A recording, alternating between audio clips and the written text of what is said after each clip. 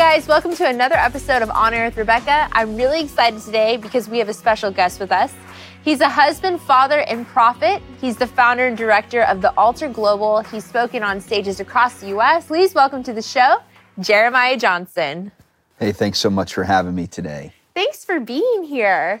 If I could just speak as like a husband and a father of 4 small children, I totally get the wrestle that especially American parents have of like, Lord, what does eternity look like when we're so busy, when I've got kids, I've got responsibility. And you have 4 kids, so you can really speak to this. 10, 8, 5, and 3, right? That's a lot. And so, and for me, it's literally, I'm reading the Bible a chapter a night with my 10 and 8-year-old, and we're just talking about the Word of God.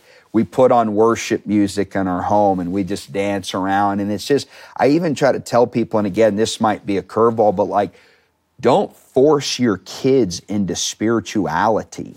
I just think like some people feel like you have to hellfire and brimstone them. It's like, you just create the environment, you lay the framework, and then let the Holy Spirit encounter them and invite them into a relationship with Him. So I just think it's day by day, we do the best that we can. But I would say categorically for me, the number one way that I have kept a fire burning in me is staying close to voices who have clarity in the midst of a confused world. Mm-hmm. And I would just highly, you talked about Derek Prince, John Paul Jackson, I've mentioned Leonard Ravenhill. You've got to have voices in your life that are sounding the alarm, that it doesn't always feel good, but man, they cut on the carnality and make sure that you're awake and you're alert. So for me, in the midst of family and trying to figure it out, I'm just grateful for some voices I can turn on, that kind of set me back on the course. Yeah, and I love what you said about your children, because I feel like what you're doing is you're just inviting your children into your relationship with the Lord. And you're just showing them what you're doing in your own life, because, it's our relationship with Jesus is intimate, but we can also share that with our children. And, the most important thing, and I'm going to do a teaching about this on this podcast, is that we as parents, especially when they're small, we model God to our children and we show them God's love. So the best thing we can do for our kids is be there for them, love them. And what's so interesting is my son Asher, I've never taught him how to pray. But I think he has like a book that there's prayer in the book, but I would pray in front of him.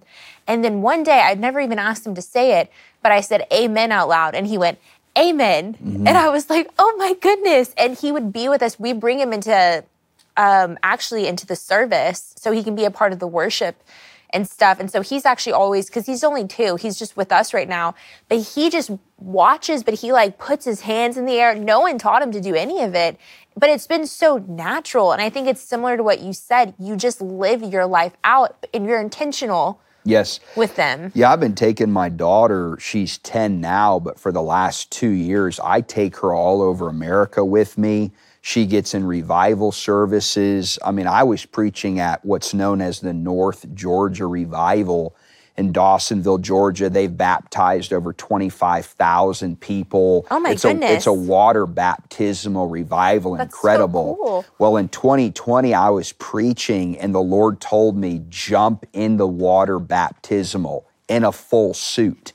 So that's commitment. Yeah, and it went viral around the world. But literally, I jumped into this baptismal tank just following the Lord.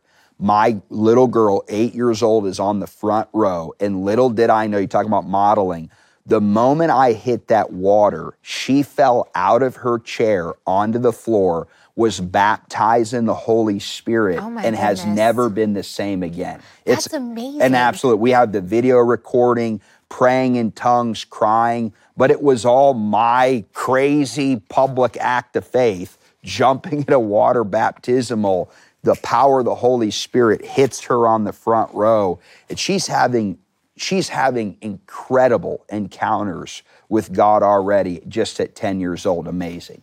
Yeah, with children, I feel like because they're just so pure, it's almost like God can interact with them in such a special way.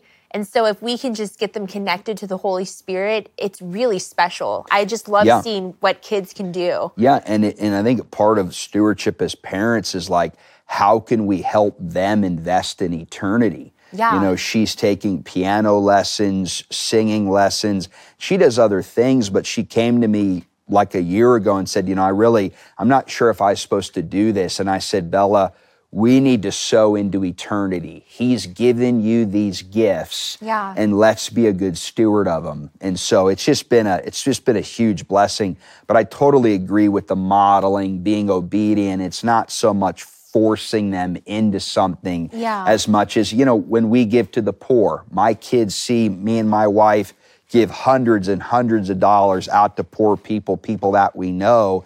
And, you know, I don't even know I'm talking about this. Maybe it's for somebody watching today, but my daughter came to me and, you know, said, Dad, I want to do like you're doing. So I got her involved in the Voice of the Martyrs.